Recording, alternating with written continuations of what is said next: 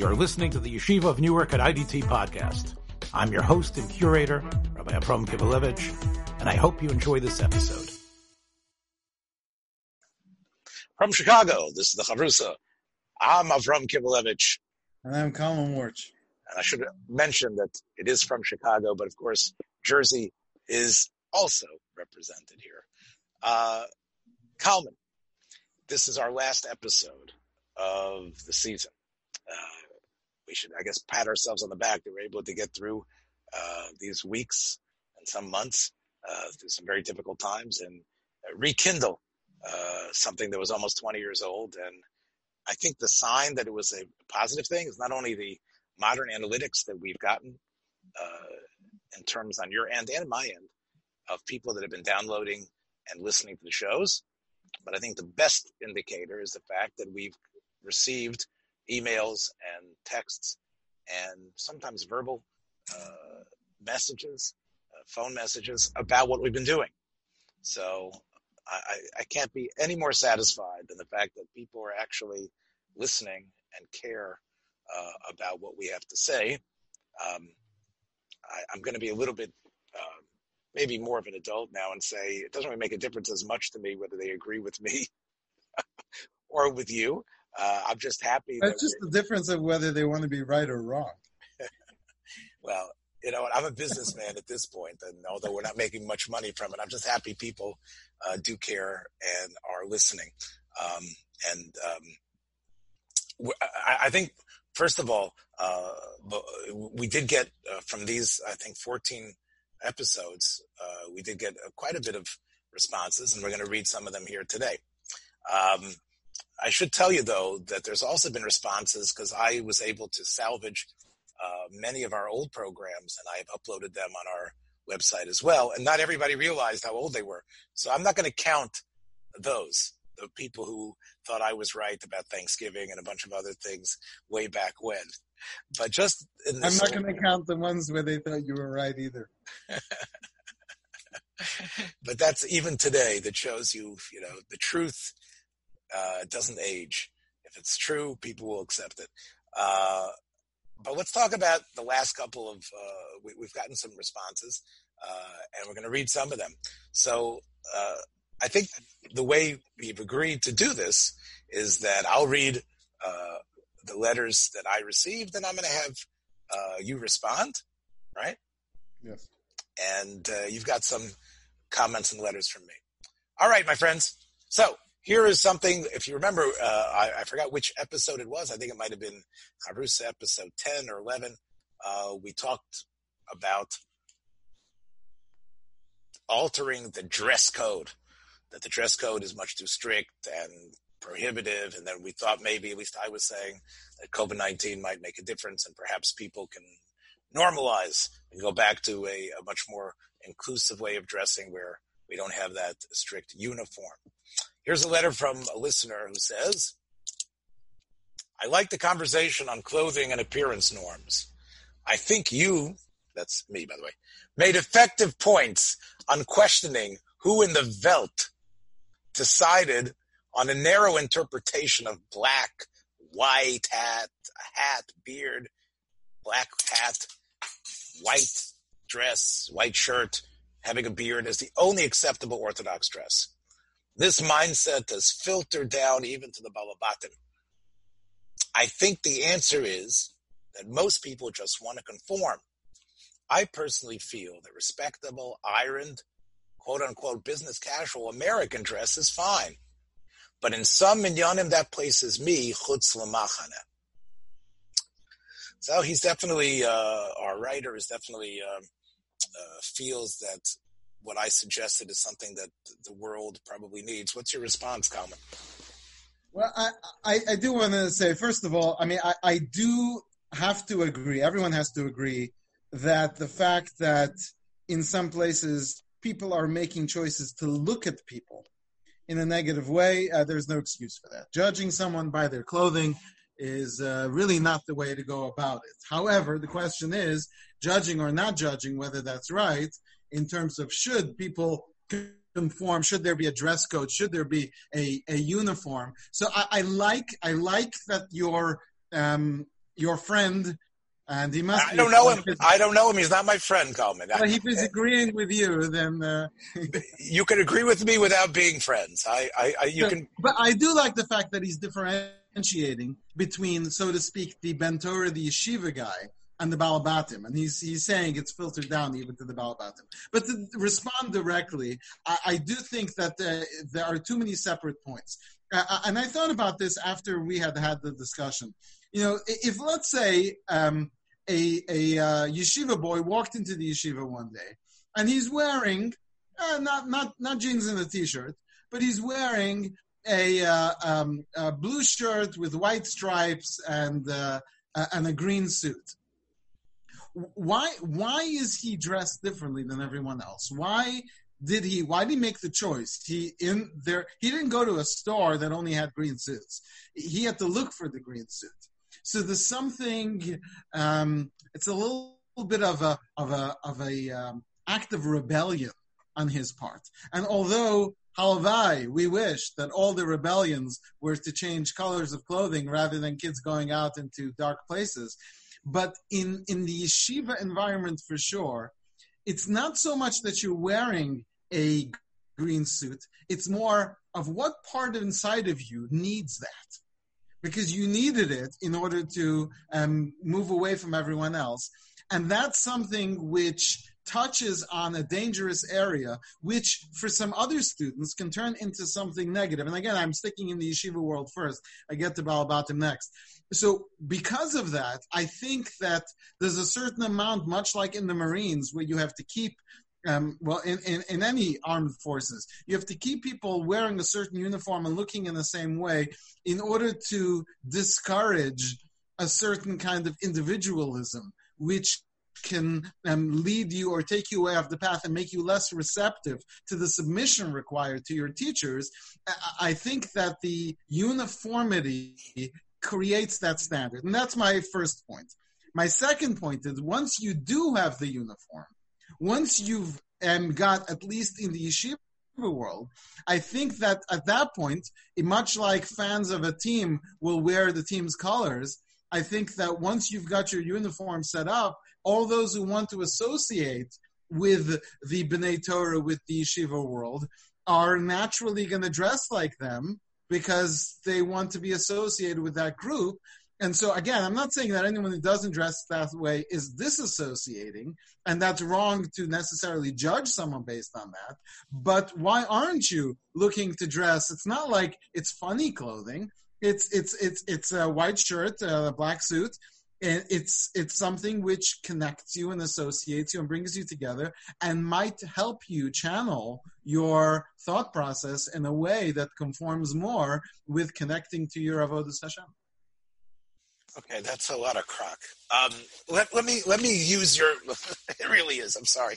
Let's talk about your sports bushel. Okay, as everybody knows who knows me well knows that I am a Green Bay Packer fan. Right? I don't know if there's going to be any football at all. There might be never. I can see that. I can see the slice of cheese in your. Right. So here's the thing. There might not be any football, and maybe there shouldn't be any football anymore. I'm willing to walk away, but when I was up until... I know this isn't our topic, but can we change it to throw ball instead of football? Okay, once again... My European background... Can't you get Manchester... 4 times in a game and you call it football. Okay, I'm sorry. Anyway. Manchester, what was it called? What's the team in Manchester everybody loves? Manchester United? United? Manchester United, yes. Yeah. Get out your colors. Here, I'm a Green Bay Packer fan. I don't need to wear the green and gold. I don't need to have a cheesehead, but I can mentally understand what it is that makes Aaron Rodgers great. I can understand the difference between Rodgers and Favre. I can understand the difference between Rodgers, Favre, and Bart Starr, the 3 great Green Bay quarterbacks. Meaning, I don't have to look the part to understand it, to think about it, to be in love with what they did and what they've done. In the same way, you can be part intellectually and strongly about something without necessarily putting on the uniform and the color. There's no question in my mind. You know, you have people that have done studies. A friend of mine, Amir Mashiach, who has written beautifully about Rosh Zalman Auerbach, Dr. Harel Gordon, who has written, a friend of mine has written about Rav Moshe Feinstein. They don't look like Rav Moshe. They don't look like them, but they love them, appreciate them, they know them, and they live steeped in their tshuvas and ideas. So you don't need to, that was in terms of your second point. Let me address your sports refutation. I don't know if everybody understands what I'm saying. What I'm saying is, go ahead. In the case of the sports, when you're going to Lambeau Field, when you are going to Soldier Field, that's the time when you're connecting, and everyone's wearing Bears jerseys. Meaning, if you are a true fan, in fact, even when you're watching the game at home, it's almost like people feel like they're not properly prepared to watch the game at home if they're not wearing their jersey. So in yeshiva, you're all the time. You're always in yeshiva. Even when you're not in yeshiva, you're in yeshiva. So I wouldn't compare it to guys walking down the street. Must be he's not a 49ers fan because he's not wearing the red. It's not true. You would look at it for how does he dress at the time that he's associating? How does he watch the game? Okay, so we're talking about going, let's say, to you're saying going to a convention or going to a dinner, then, of course, you would want to dress like the team. What I am saying is the same way I can be a fan without dressing, we should make people able to be fans of the yeshiva world, connected to the yeshiva world, without demanding that they adopt this type of style and dress. You can, as our writer says, casual business. We're not talking about in a way that anybody would find objectionable, non-sneistic, or grub. We're talking about something which just isn't the black-white penguin uniform of the yeshiva world. We need to open up the field and let everybody love things for what they really are, for the internal brilliance of what the yeshiva world has to offer in terms of understanding. Not because if you don't dress the part, you are shunned and you can't have any, and you aren't really part of the team. Let's talk about your first thing. Your I think, very cruel actual statement about our friend who wants to express a little individuality. And like you're the mashkiach, Kalman, talk to him and saying, look, I understand that you want to be, but is there something wrong with you that you want to be an individual? Why are you going against it? There's something. You're putting the onus on a fellow who's living in a restrictive bubble, who wants to have some aspect of individuality. He hasn't taken a machine gun to the bubble. He still wants to be part of it. Yeah, he wants to wear the green suit and he wants to wear whatever colored shirt that you talked about. But he wants to be part of this team. Now, why is he doing this? Instead of saying, there's something strange with you, you need to attract attention to yourself, you have some sort of need to be discovered. Maybe what he's reacting to is the fact that the restrictiveness of everybody looking exactly the same. If it would be a more wide open environment, I'm not sure he wouldn't need that. Then nobody would look at him in any other way unless he was coming in a pressed way. So, okay. So I really think, once again, Kalman, you entrenched yourself in a system I don't really think you believe in anyway, but okay. I know we have to move on because we're running out of time, but yes. In terms of this specific question. Again, what I'm saying is they have to question, what is it about the clothing that you feel the need to individualize in this way? And there are places and ways that a person can individualize even within the yeshiva world. And I think, as I said, it was more common in the past, and we need to go back to it again. So basically, we're back exactly where we were before. We haven't changed a bit, except I ended up throwing some invective at you. Okay, now it's your turn. What's your letter? Okay, dear rabbis, I appreciated your talk, which discussed the relationships that we have with our family members who are less religious than we are. And I noticed that there were points made in both directions that really made me think very carefully about how I've lived my life and interacted with the members of my family who are not so religious. I would like to make an observation and I was wondering what the rabbi's thoughts would be on this observation. I find that when I do make leniencies and concessions for my family that is less religious, I see myself being brought down. I find myself less motivated in my observance if I allow myself to experience something that is less than what I would consider appropriate for me, even if I have good reason or good quote-unquote excuses for making these leniencies. And then I find that when I stand up for myself, I'm stronger in my emunah and in my bitachon. I'm stronger in my observance and in my avodas Hashem. And I would like to know whether you rabbis thought that this was atypical, and whether this is something that I can use as a reason to suggest that maybe for me, I should be more stringent and not allow these leniencies in order to not fall the way that I fall when these things happen. I appreciate your thoughts, and I really enjoy these classes. Thank you. And they signed underneath. So, Rabbi, I'm going to let you go first. All right. Well, although he keeps respectfully referring to us as rabbis, it sounds like, based on my memory of that program, that his problem that he's experiencing is more, it's typical with the approach that I was arguing for, which is to come up with inventive ways within halacha to allow the non-religious relatives to be satisfied.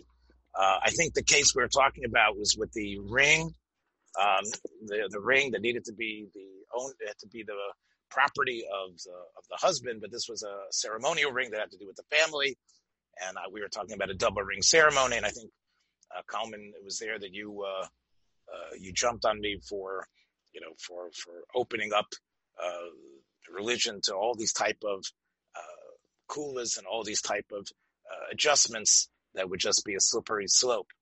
I think that's sort of where we were. So it sounds to me like this fellow is more worried about what I was suggesting, and saying that in his life, when he's tried to do that, he has found himself slipping. So my heart goes out to this person. He obviously sounds very sincere. And no one, obviously halacha is a messy thing, and to live halachic life and to live b'mur ben abrius, it's a very difficult thing to manage. One obviously needs, Kalman Worch and Avram Kivelevitz aren't going to be your rabbis for every particular situation. We want to inspire people to get rabbis and to get people involved in their lives. However, I will tell you that there are tshuvas that I found very interesting. A tshuva from Rav Sternbach and a tshuva from Rav Zol Gesundsein and from Rav Yashiv Zatzal. They both have to do with people who are becoming religious. Rav Sternbach's tshuva is about a fellow who is frum now, about tshuva, but his wife is not yet frum. And the question was, she promised him that she would keep certain halachos in terms of kashrus, in terms of nida. And the question was, the husband believes the wife, and the shaila is whether or not we can trust her, and whether they should stay married, etc.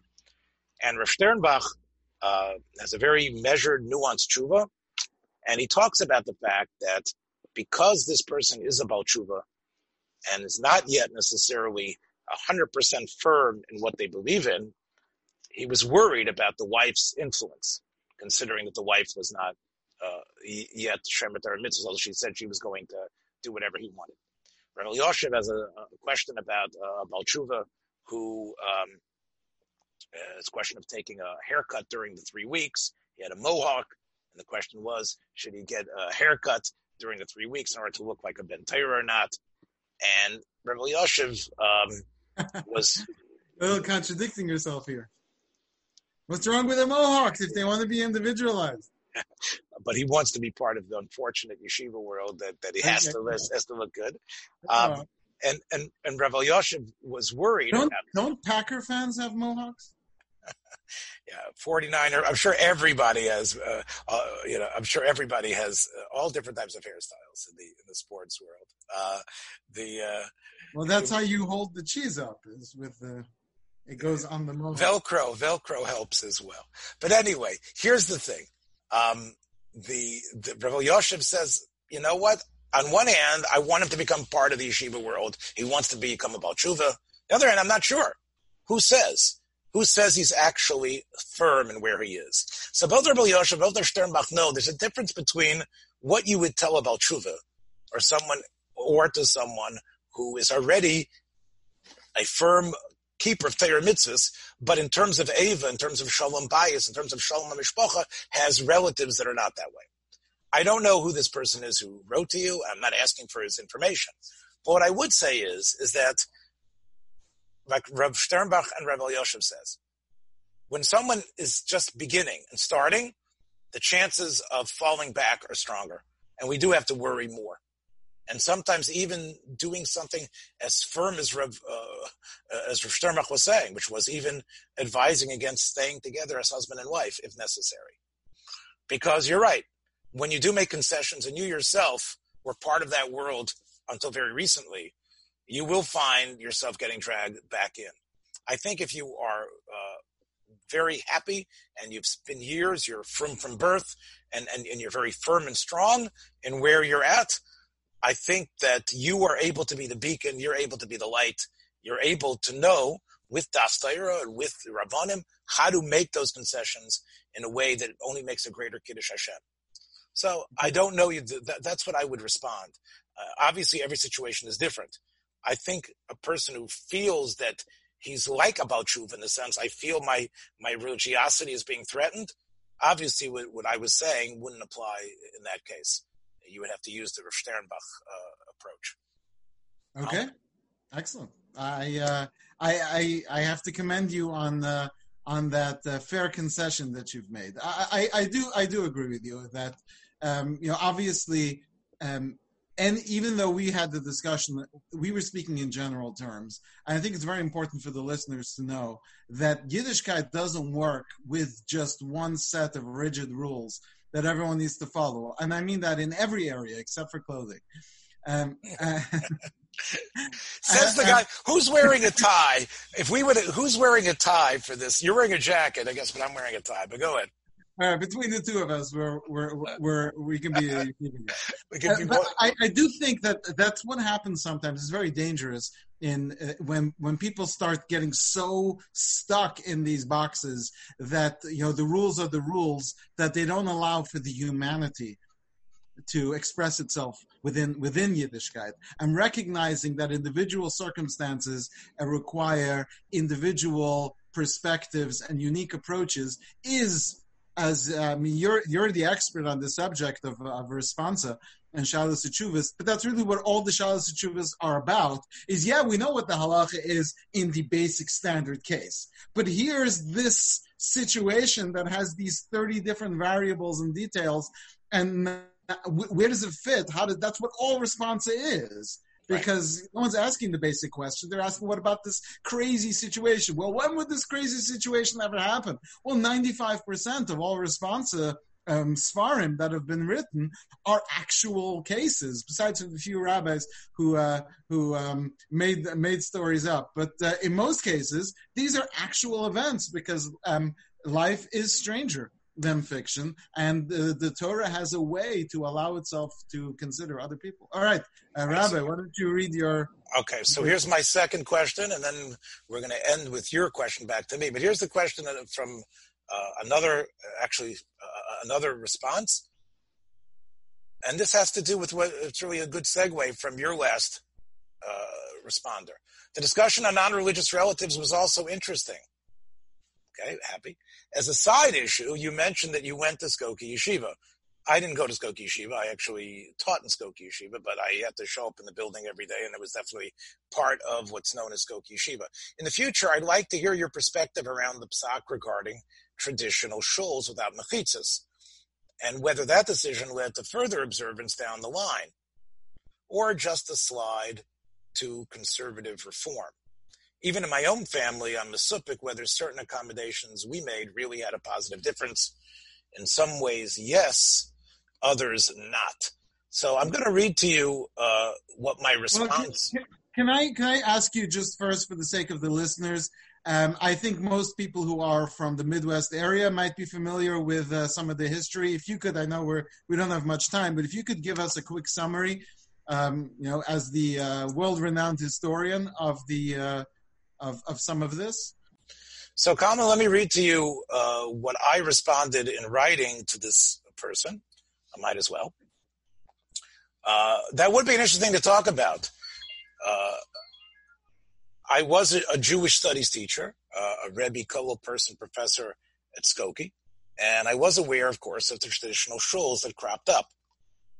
It's hard to condemn them unilaterally from the vantage point of our era, or even in the 1980s when I arrived in Chicago, as the landscape had shifted so greatly in the 3 decades since those sort of shuls cropped up.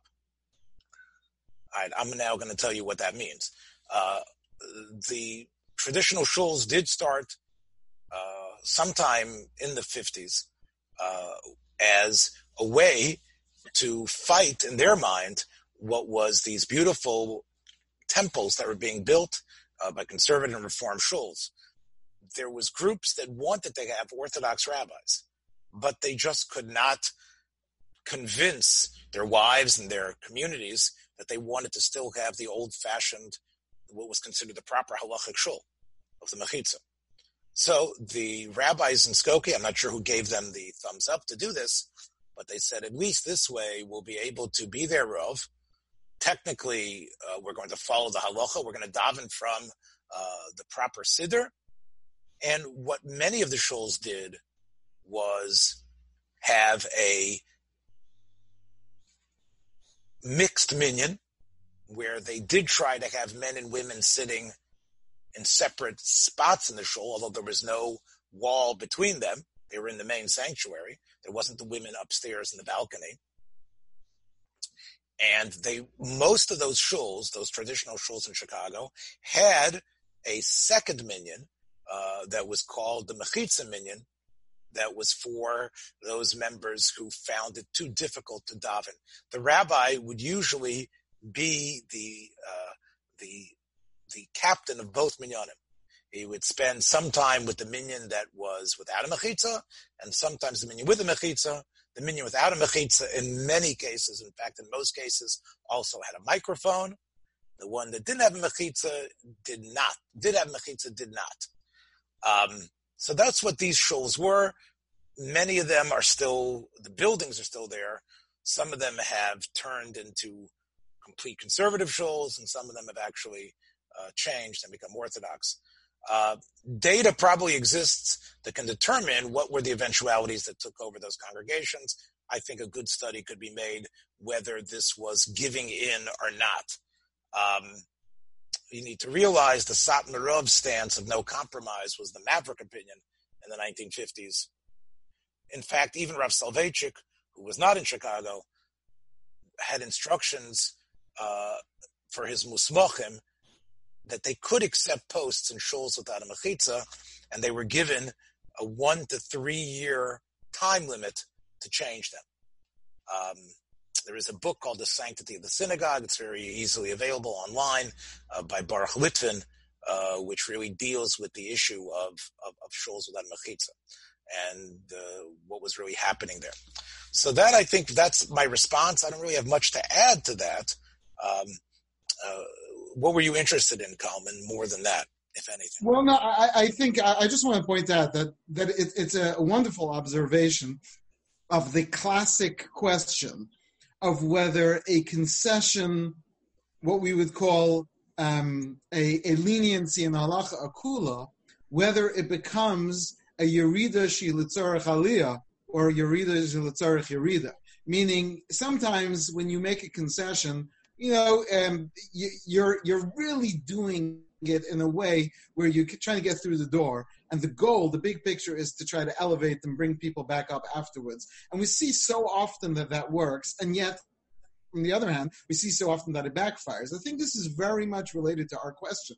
I would say it very closely resembles the question of inviting people to your home for a Shabbos meal if they're going to drive, where the opinions and positions that they say that that's allowed is because, Mutav Sheichal Shabbos Achas, yes, they'll break Shabbos now, but the whole point is to teach them about Shabbos. And how often do we see the success of that within a number of months, the people are now doing the walk and so you have that success. So I do think that this is a very good example of a sort of big picture question that reflects the small picture or the individual question for each person. So my feeling, although I can't back it up with data, but my guts tell me that I'm right, is that inviting people to the house probably, in most cases, despite the fact that they drove, there was probably greater success stories there other than when you institutionalize these type of compromises. Like they did in these shuls. I know that I do recognize there is a difference between individuals and then somehow where you once you allow everyone to drive, even if you close the parking lot, right? It's very different than having people drive to a place where you're going to promote the observance of Shabbos, rather than having them drive to a place where they feel like this is the new version of Shabbos. Yeah, like I said to the person, it's so hard for us to judge what Soloveitchik meant, what everybody was, the sense of siege that the 1950s brought upon Orthodoxy. Remember the vibrancy of conservative Judaism at the time, the push in terms of Christianizing so many aspects of the service. It's very hard. I think today we can make a stand a lot stronger than in those days. Okay, Kalman, let's finish up with your last bombshell in terms of a letter or response to something we have said. Okay, dear rabbis,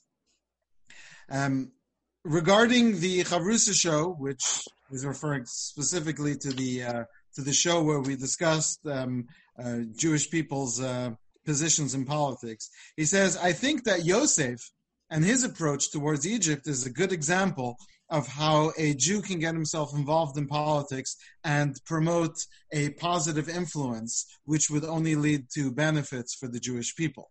But I think a more important point is that if we take a look at the people who are already there who are Jewish, such as Adam Schiff, Debbie Wasserman Schultz, Chuck Schumer, Nadler, and we see examples of people who are Jewish and they may be bringing about negative effects. I changed one of those words. For that matter, Alan Greenspan, Ben Bernanke, and Janet Yellen, and Fisher, who was the vice chair, should never have been federal chairman because of the association with Jewish bankers. The discussion comes down to how loud can the court Jew be in America. And since the secular Jews don't care and are in some cases anti-Israel, what do frum Jews need to do to protect both ourselves and the Jewish people as a whole? Let us not forget the effects that Rahm Emanuel had on our perspective on Jews in politics, as well as Jan Schakowsky. And I mean those as negative examples of secular Jews in politics. And what we need is for God-fearing frum Jews to step up, since secular Jews don't think about what is good for the Jewish people as a whole, and may at times advocate policies harming either Jews in America or abroad, and are seen as representing the Jewish people, then all of Rabbi Kivelevitz's arguments are negated. These are his words. Frum Jews need to be involved to counter them, as well as make the Kiddush Hashem, and the person signed themselves, not in my name. Not in my name? Not in my name. Basically, you're right. All these people who are saying, not in my name. And here we have all these Jews who are representing Jews. They're doing so in the negative. So maybe in theory, if we could take all Jews out, and I think it's a fair point, but you've got all these Jews who are already in there. And I think the number of examples is really a powerful one. Just the list of all the chairmen of the Federal Reserve being people who are easily associated with Jewish bankers. Let's get some positive, let's get some from Kiddush Hashem kind of people in there. Rabbi, what is your thought? Well, I'm happy that this was a topic that the person took to so strongly. I think that it's always good when you can stir the pot up and get people excited enough to write a well articulated letter, and I appreciate it. However, just like you have good Talmidim, right? Bringing rayas from Gavi ben Pesisa, bringing rayas from what was it again? Rav Yehuda ben Araskiboli, right? Was it that was then? Yeah. I mean, this listener right. brought the example of Yosef. Right. So I was from Yosef. I'm saying everybody is a darshan, right? Everybody feels, yeah, I can bring a raya from some historical figure and therefore relate it to today. We're talking here about the Yad of Hashgacha Pratis that was so incredible and so amazing that Yosef was where he was supposed to be. Is Yosef a dogma to therefore there's got to be more Yosefs in the world? There's got to be more people just like them, people who didn't even in their brother's eyes appear to be a Jew at all, but then were the most practicing, biggest tzaddikim in the world. Yeah, and then again, Yosef is b'chlal so off of the grid. This was the Yad Hashem, HaKadosh Baruch Hu. We can't use Yosef as a dogma. We definitely. I don't think that's fair. I don't think that's fair. You know, we're supposed to use the Torah. Sefer Bereshis is our derech eretz kadma Torah. We're supposed to emulate the ways of our forefathers. I don't think that's fair to say that in this particular example, this is beyond us. But I'd like for you to respond. Okay, so that's what I'm saying. I don't think I need to respond to Yosef at all. The idea is we know that was the way HaKadosh Baruch Hu was going to bring the Jews down to Mitzrayim, B'shal Shel Shel Barzel. However it was supposed to happen, it came through Yosef. All those things were the secrets of the Eitzah Mukah from Chevron. And you can't bring a Raya B'chlal that this is therefore the way we should put more Yosefs there. Okay? Now, in terms of what our listener is saying about all the Jews that are not religious, that are not only not religious, but are also arguing for things that are anti-Torah and anti-Jewish values, and that we need to put from people in there, I don't know why. Look, we're not going to change them. We're not going to change Chuck. We're not going to get Chuck Schumer out unless he gets voted out. Adam Schiff or anybody else. I'm not sure what their voting record is. It's so terrible, but let's assume that it is. What we need to find is people who represent our way of looking at things, but it doesn't have to be us in the fray, as I said before. Yeah, you're not addressing his point though, because you're giving what was your solution in that actual episode where you suggested we should get up people. But what his point is that we already have Jews in there who are creating this negative. We can't. So look, either they'll be voted in or be voted out. Whether we should join them and to be, we're going to be the better Jew that's going to. That's right. We should show them what religious Jews are really about. And no one thinks that they're religious. No one believes that any of these Jews. But they represent Jews. If we would have people who represent Jews better, then people would change their mind about. For Pat Buchanan and David Duke, they represent Jews. For the rest of the world, they just happen to be, okay. Part of them might say they're secular Jews, but I don't think any of them really. People whose connection to Judaism is so tenuous, other than the fact that their last name sounds Jewish, I don't think means. Alan Greenspan, Bernanke, both. Okay, hold on. Wait. There he has a point. Talking about the people who are involved in the Fed, people involved in the money, people involved, that really ties in to many of the Jewish tropes and Jewish prejudices. And again, I think he probably would agree with me. He says Kivelovitz's points are all refuted. He would agree with me that if Greenspan or any of these frum Jews were asked, look, I don't want to be, I don't mind working for the Fed, but I don't want to be the ultimate person to speak for the Fed. And I think he would agree with me. So, right. Anyway, look, we did a double session today. So again, do you hear having Janet and Alan and all those people there in the Fed? I agree. It looks bad that here are the Jews that have their finger on the button about how money is circulated in America, what the interest rates are, these Jews. It's very bad for us to be in that position. I agree. And he actually would be on my side as far as that goes, right? I think what he wants is let's show some from religious Jews and let people look at them as the examples. Let's get some counters to those people. And they're going to make, and what decisions are they going to make when they become Fed chairs? They're going to make probably, you think they need to be Fed chairs. They could just be senators. But even once you've got someone who properly represents the Jew, who people look at as that's the frum religious Jew, and those other people are just happen to be Jewish, it changes, or it might have a positive effect on how the world views Jews in general.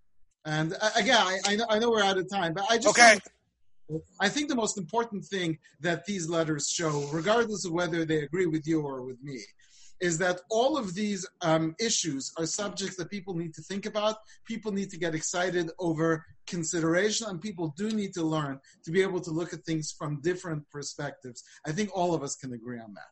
Yes, and that's sort of what the whole Chavrusa show was about. I did get one response, I didn't show it to you, from a big Talmud Chacham who said, "Can't you guys ever agree about anything?" I sent him, because I send them the links about the verses.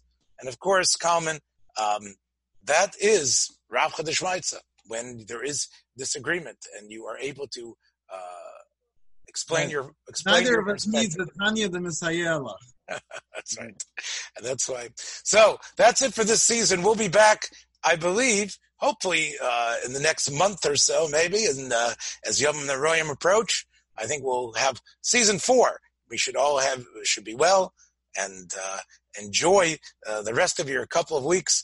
Remember, we're still going to be here responding for you, and hopefully we'll be back in a month with some fresh ideas and some new energy.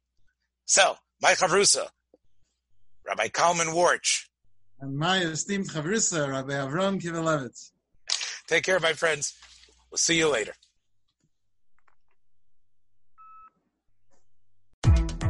Thanks for joining us for another episode from the Yeshiva of Newark at IDT Podcast.